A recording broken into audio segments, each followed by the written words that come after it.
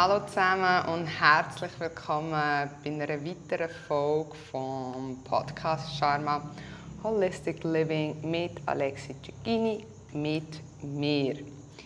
Heute möchte ich über ein Thema reden, das mir sehr am Herzen liegt, und zwar über Psychedelics. Ich glaube, das ist ein Gebiet, ich nenne es jetzt einfach mal Gebiet, wo viele Leute noch nie wirklich ausprobiert haben, aber sehr starke negative Vorurteile haben. Und das kann ich voll verstehen. Und zwar wird in der heutigen Gesellschaft psychedelische Substanzen als Drogen klassifiziert. Und man hat dann schnell das Bild, dass man abhängig wird, dass man dröge wird, dass man ein Suchtverhalten hat und dass man dann komplett abstürzt. Und ich glaube, hinter dem liegt einfach noch viel mehr. Ich habe auf jeden Fall die Erfahrung gemacht, dass es auch ganz anders verwendet werden kann. Und zwar so verwendet kann werden, dass es einem neue Perspektive aufs Leben gibt, eine neue Herangehensweise ans Leben gibt. Und möchte hier einfach ein bisschen tiefer ins Thema eintauchen. Und starte gerade damit, was denn überhaupt psychedelisch ist. Was bedeutet überhaupt psychedelisch? Psychedelisch beschreibt einen geistigen Zustand mit besonderer Empfänglichkeit über die Sinneskanäle. Das heisst, wie du die Sachen siehst, hörst oder schmeckst etc. sind anders als in deiner Alltagswahrnehmung. Du kannst Farben viel klarer, viel intensiver wahrnehmen. Du hörst die Musik viel vielfältiger. Also es ist einfach oft intensiver. Aber auch der Verstand verarbeitet die Realität anders. Meistens sind die psychedelischen Zustände auch von einem anderen Raum-Zeiterlebnis oder Wahrnehmung begleitet.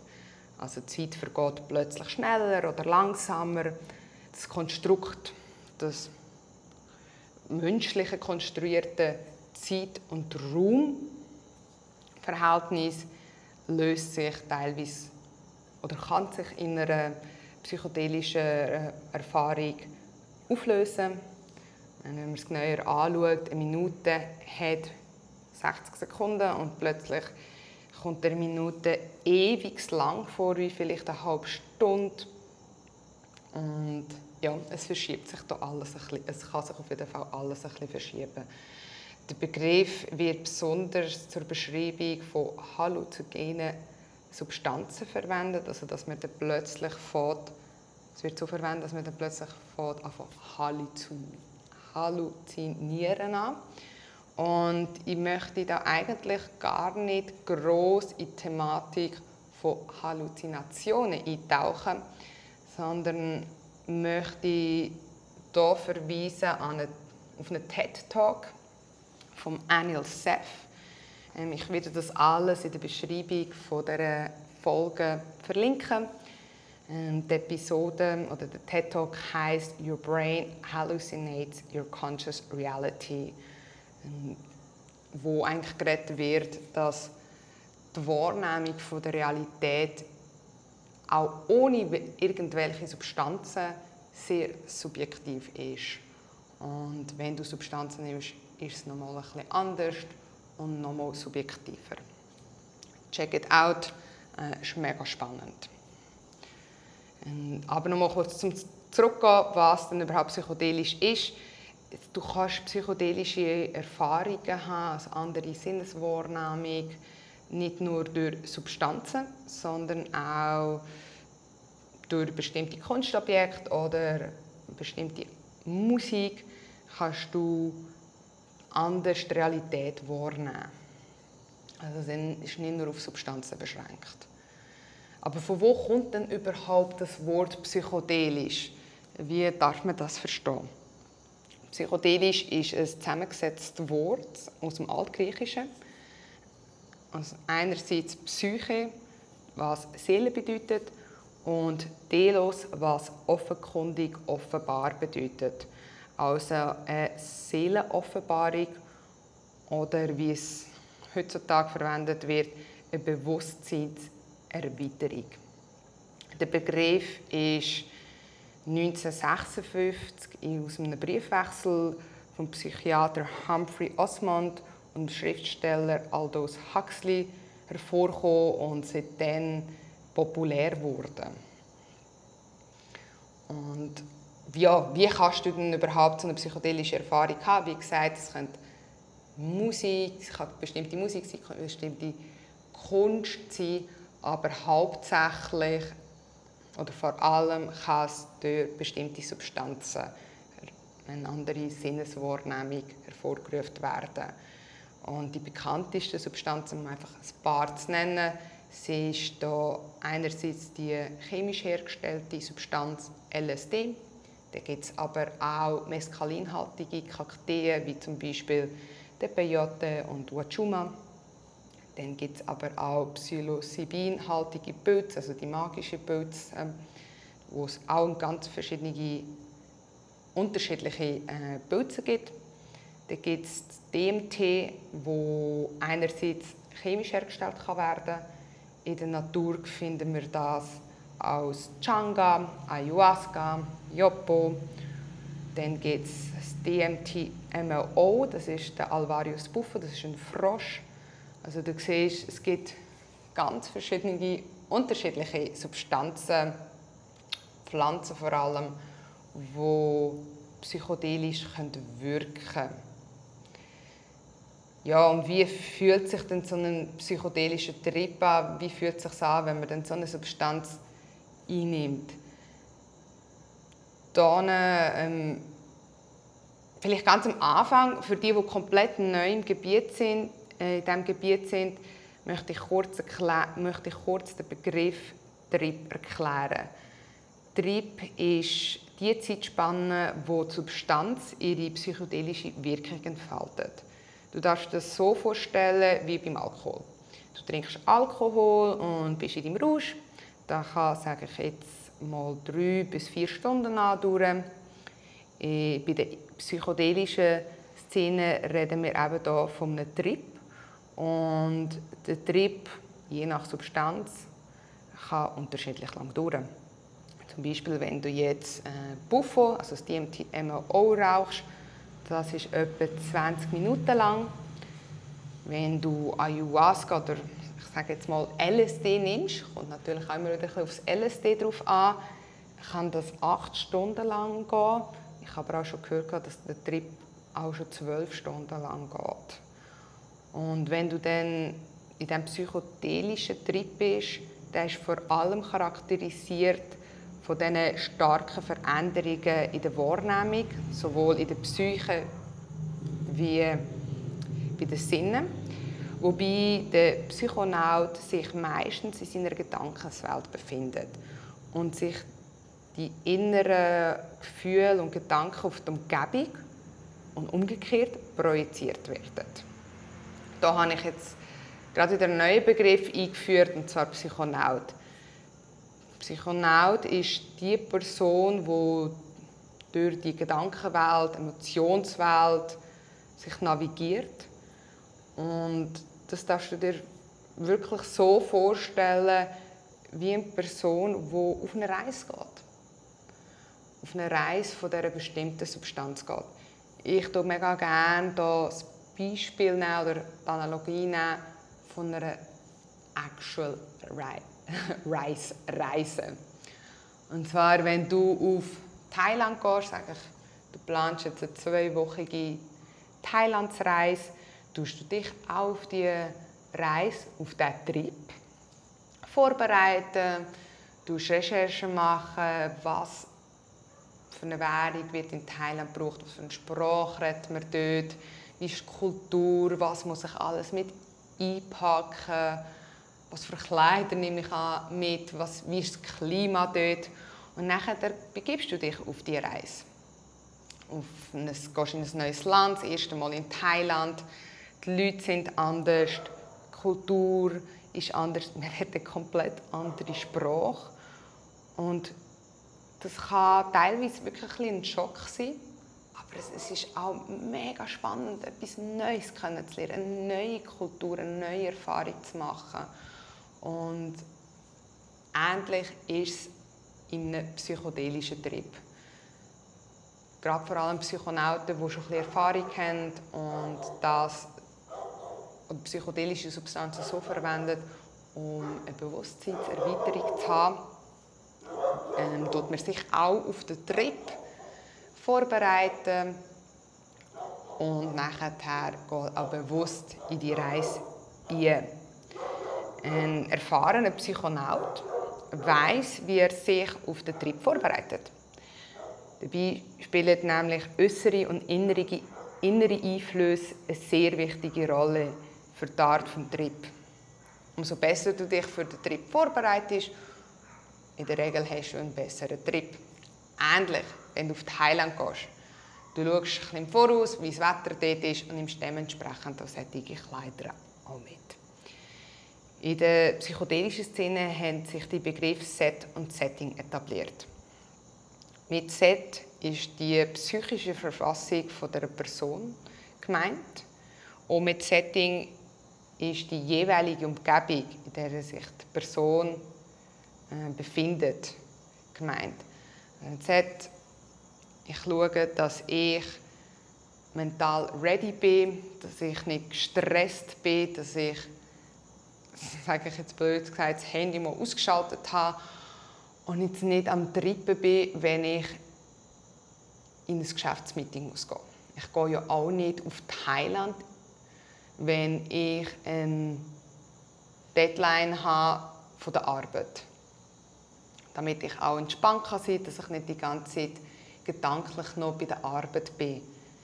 Denn mit dem Setting schaue ich auch, dass ich an einen Ort gehe, wo ich mich sicher fühle, wo ich weiss, dass ich mich wohlfühle. Gleich, wenn du auf Thailand gehst, schaust du in der Regel auch ein bisschen nach, wo du dann hergehst, mit wem gehst du dort her. It's the same, wenn du am Trippen bist. Du gehst ja auch nicht trippen, nimmst nicht irgendetwas ein, wenn du mitten in einem Geschäftsmeeting bist. Also das sind so Set und Setting, die man amigs noch berücksichtigen, wenn man psychedelisch am Trippen ist. Wichtig ist, dass das Bewusstsein, dass man sich in einem Tripzustand befindet, normalerweise nicht verloren geht. Also wenn du am Trippen bist, wenn du etwas eingenommen hast, weisst du in der Regel, dass du am Trippen bist. Das ist natürlich auch mega subjektiv. Deshalb tut man am Anfang auch wirklich abchecken, dass man mental stabil ist.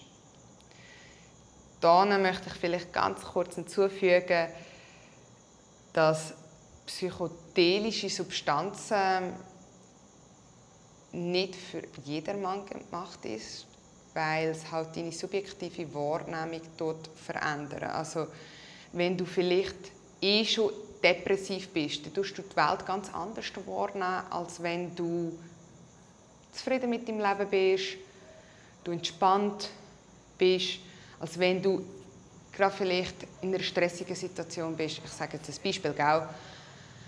Ein Familienmitglied ist gestorben, es ist eine mega schwierige Zeit für dich, du tust dich mit dem Thema Tod und Leben auseinandersetzen.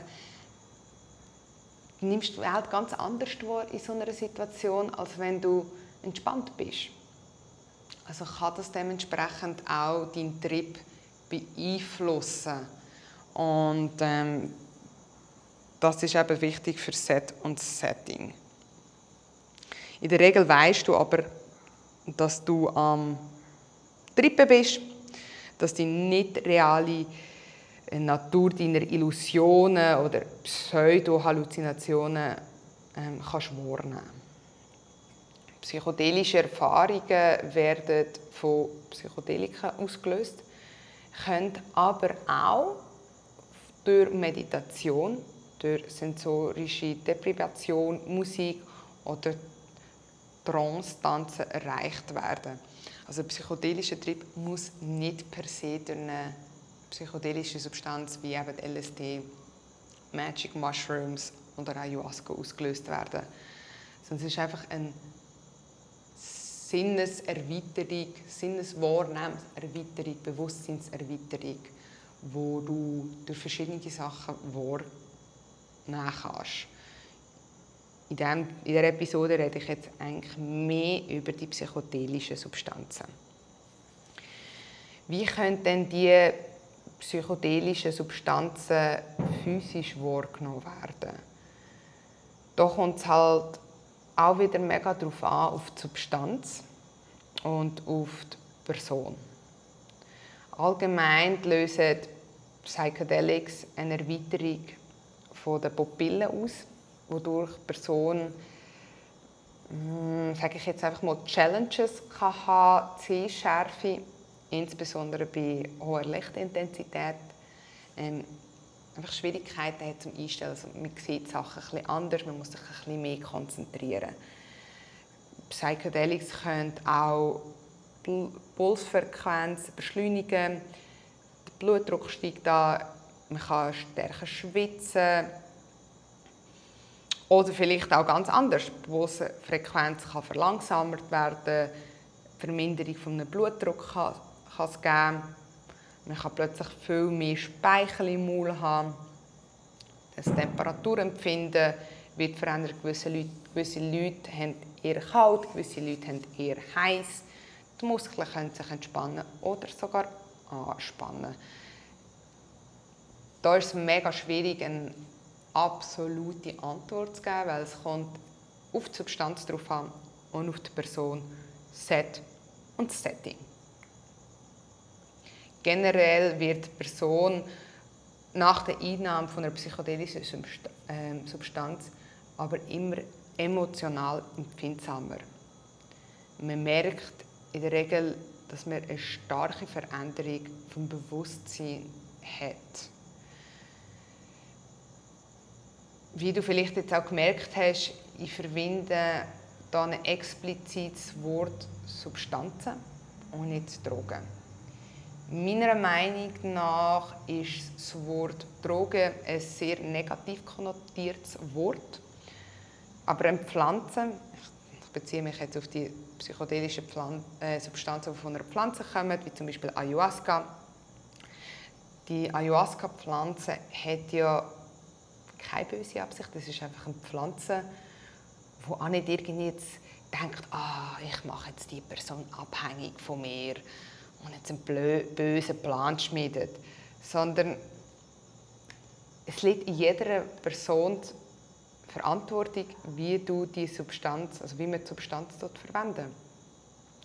Psychedelics sind keine Partydrogen, mit denen du eine euphorische oder stimmungsaufhellige Zustand kannst erwarten. Auch selbst wenn du eine geringe Dosierung nimmst, kann die Wirkung bei einer Party mehr zu einer Reizüberflutung führen, weil die Musik plötzlich zu laut ist, weil es so viele Menschen hat oder so viel bunt, jetzt gerade wenn du in einer Disco bist, so krasse Lichteffekte hat. Du möchtest das eigentlich nicht, möchtest vielleicht nicht, aber ich habe das Gefühl, dass du die Psychedelics mehr für dich kannst verwenden, anstatt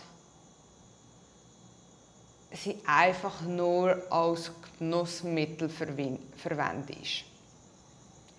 Sondern sie halt wirklich bewusst so benutzt, damit du zu dieser Bewusstseinserweiterung kommst.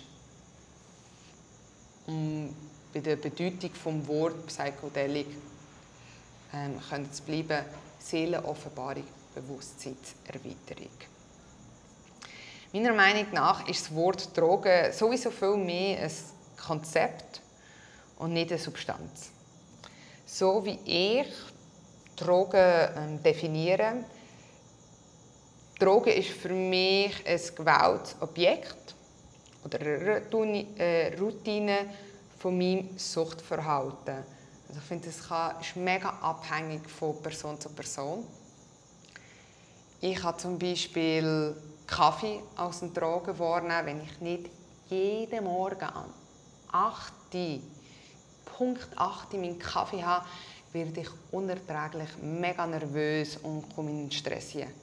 Weil ich abhängig bin von meinem Kaffee, um in Gang zu kommen, um meinen Tag zu starten. Dann ist für mich der Kaffee eine Abhängigkeit. Wenn ich eine Ziege brauche, um runterzufahren, dann ist die Zigarette meine Droge, weil ich ein Suchtverhalten zum Nikotin, also zur Zigarette habe. Ich verstehe natürlich auch, dass das mega subjektiv ist und dementsprechend auch ein bisschen schwieriger für die Gesellschaft und für die Regierung zu kontrollieren ist. Aber das ist ein ganz anderes Thema. Die psychedelischen Substanzen sind etwa in den 1960er Jahren vor allem von der Regierung, von unterschiedlichen Regierungen verteufelt worden. Obwohl es immer mehr und mehr wissenschaftliche Studien gibt, die zeigen, dass diese psychedelischen Substanzen auch in einem therapeutischen Rahmen verwendet werden können, um witzigerweise Suchtverhalten zu therapieren, Depression, Angstzustände und noch viele andere Sachen. Also da kommt es mega darauf an, halt wirklich, wie du es verwenden, in welchem Kontext du die psychedelischen Substanzen verwenden, ob es als meiner Meinung nach Drogen kann gelten oder nicht kann gelten. Heute weiss man, du findest ganz viele Studien im Internet, dass psychedelische Substanzen das Gehirn vorübergehend neu verdrahten, somit dass es einen Neustart im Gehirn gibt. Und mir gefällt hier mega die Analogie von Michael Pollan, das ist ein Journalist, der sagt, du musst das Hirn oder du musst dir den Verstand so vorstellen. Das ist ein Berg mit ganz, ganz viel Schnee.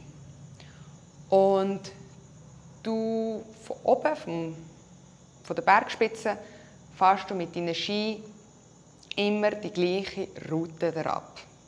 Die Route sind deine Gedanken, sind deine Gedankenprozesse. Und du fährst immer die gleiche Route mit den Ski herab. Also gehst du immer die gleichen Gedankenprozesse durch. Und umso mehr du die Routen runterfährst, umso mehr ist dein Hirn daran gewöhnt, diese Synapsenverbindungen zu machen, immer die gleichen Gedanken vorzurufen, immer die gleiche Realität zu konstruieren, immer zum gleichen Resultat zu kommen. Und stell dir vor, du möchtest jetzt einen anderen oder leicht anderen Gedanken haben. Oft gehst du dann aber trotzdem wieder in die gleiche Route, in den gleichen Gedankenprozess ein, weil halt die Route wie schon vorgemerkt ist, oder? Also, ich glaube, alle die Skifahren oder Snowboarden, können, wenn du die Piste herabfährst, man geht automatisch immer ein bisschen mehr dort durch, wo die Leute schon wie durchgefahren sind. Oder? Es ist manchmal wie gäbiger, es ist wie einfacher.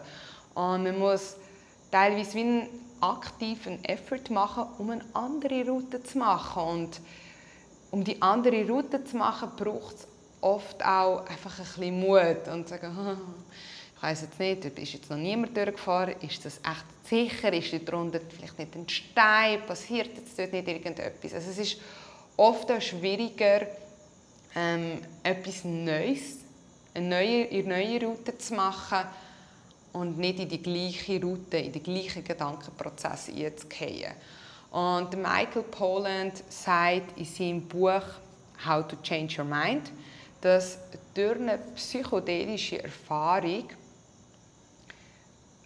plötzlich es Neuschnee gibt. Es gibt so viel Neuschnee, dass die alte Route, wo du immer runtergefahren bist, also die alte, sage ich jetzt mal, der alte Gedankenprozess, bedeckt ist von neuem Schnee. Und dass du den gar nicht mehr siehst. Und du jetzt wie frei bist und es dir viel leichter fällt, eine neue Route zu nehmen. Und etwas Neues auszuprobieren, eine neue Perspektive einzunehmen. Und diese Analogie finde ich mega cool. Und genau da setzt oft auch die therapeutische Benutzung von psychedelischen Substanzen an.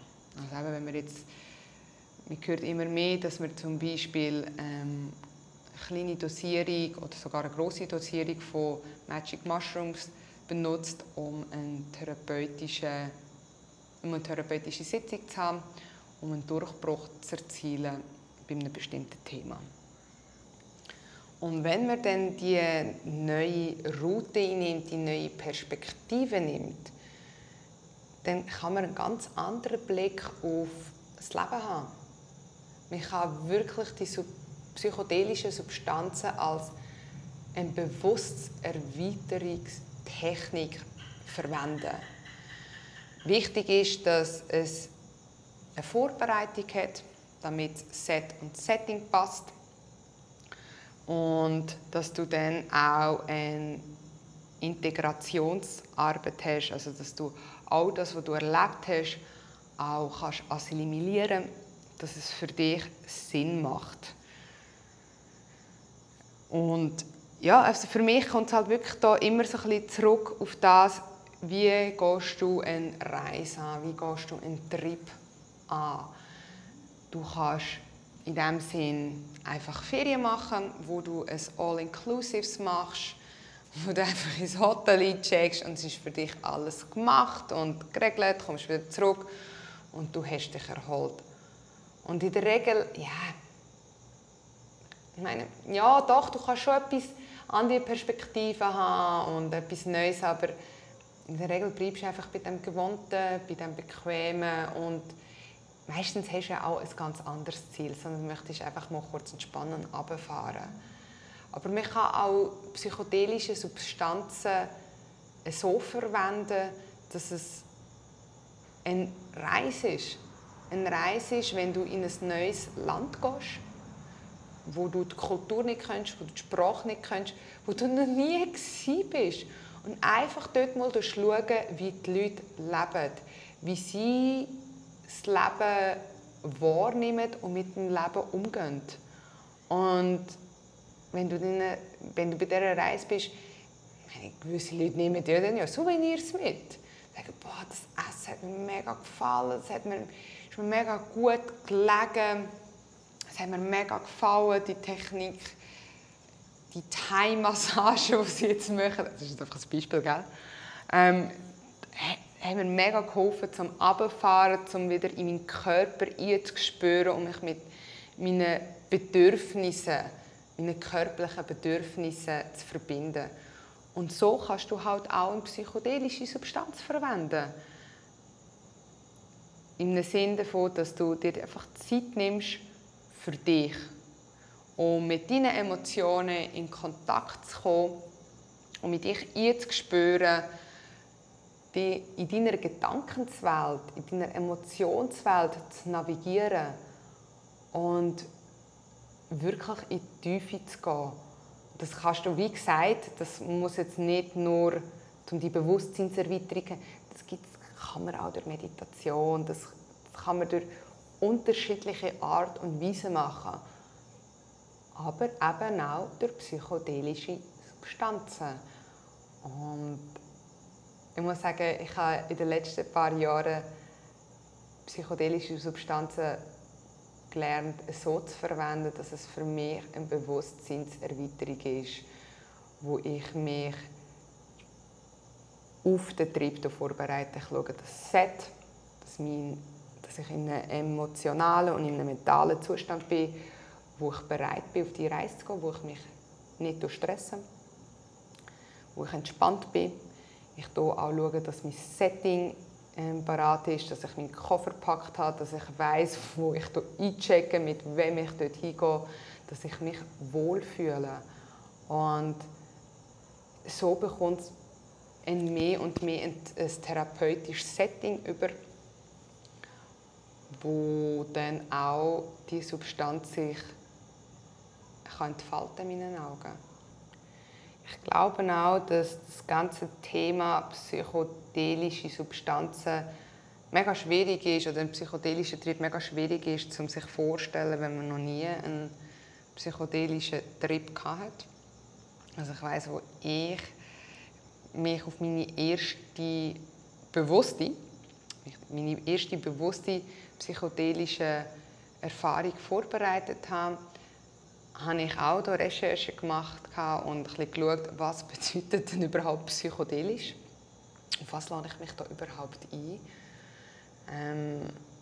Und ich kann mir ehrlich gesagt dort gar nicht genau vorstellen, was das denn überhaupt ist, wie sich das anfühlt, wie ich überhaupt werde sein bei dem, oder? Und ich glaube, das ist ein bisschen ähnlich, wenn man auf eine neue Reise geht. Ich finde einfach die Analogie immer noch mega cool. Du kannst mega viel recherchieren, wie denn Thailand ist, wenn du das erste Mal auf Thailand gehst. Du kannst x YouTube-Videos anschauen, wie Thailand aussieht, wie die Leute reden, was die Kultur ist.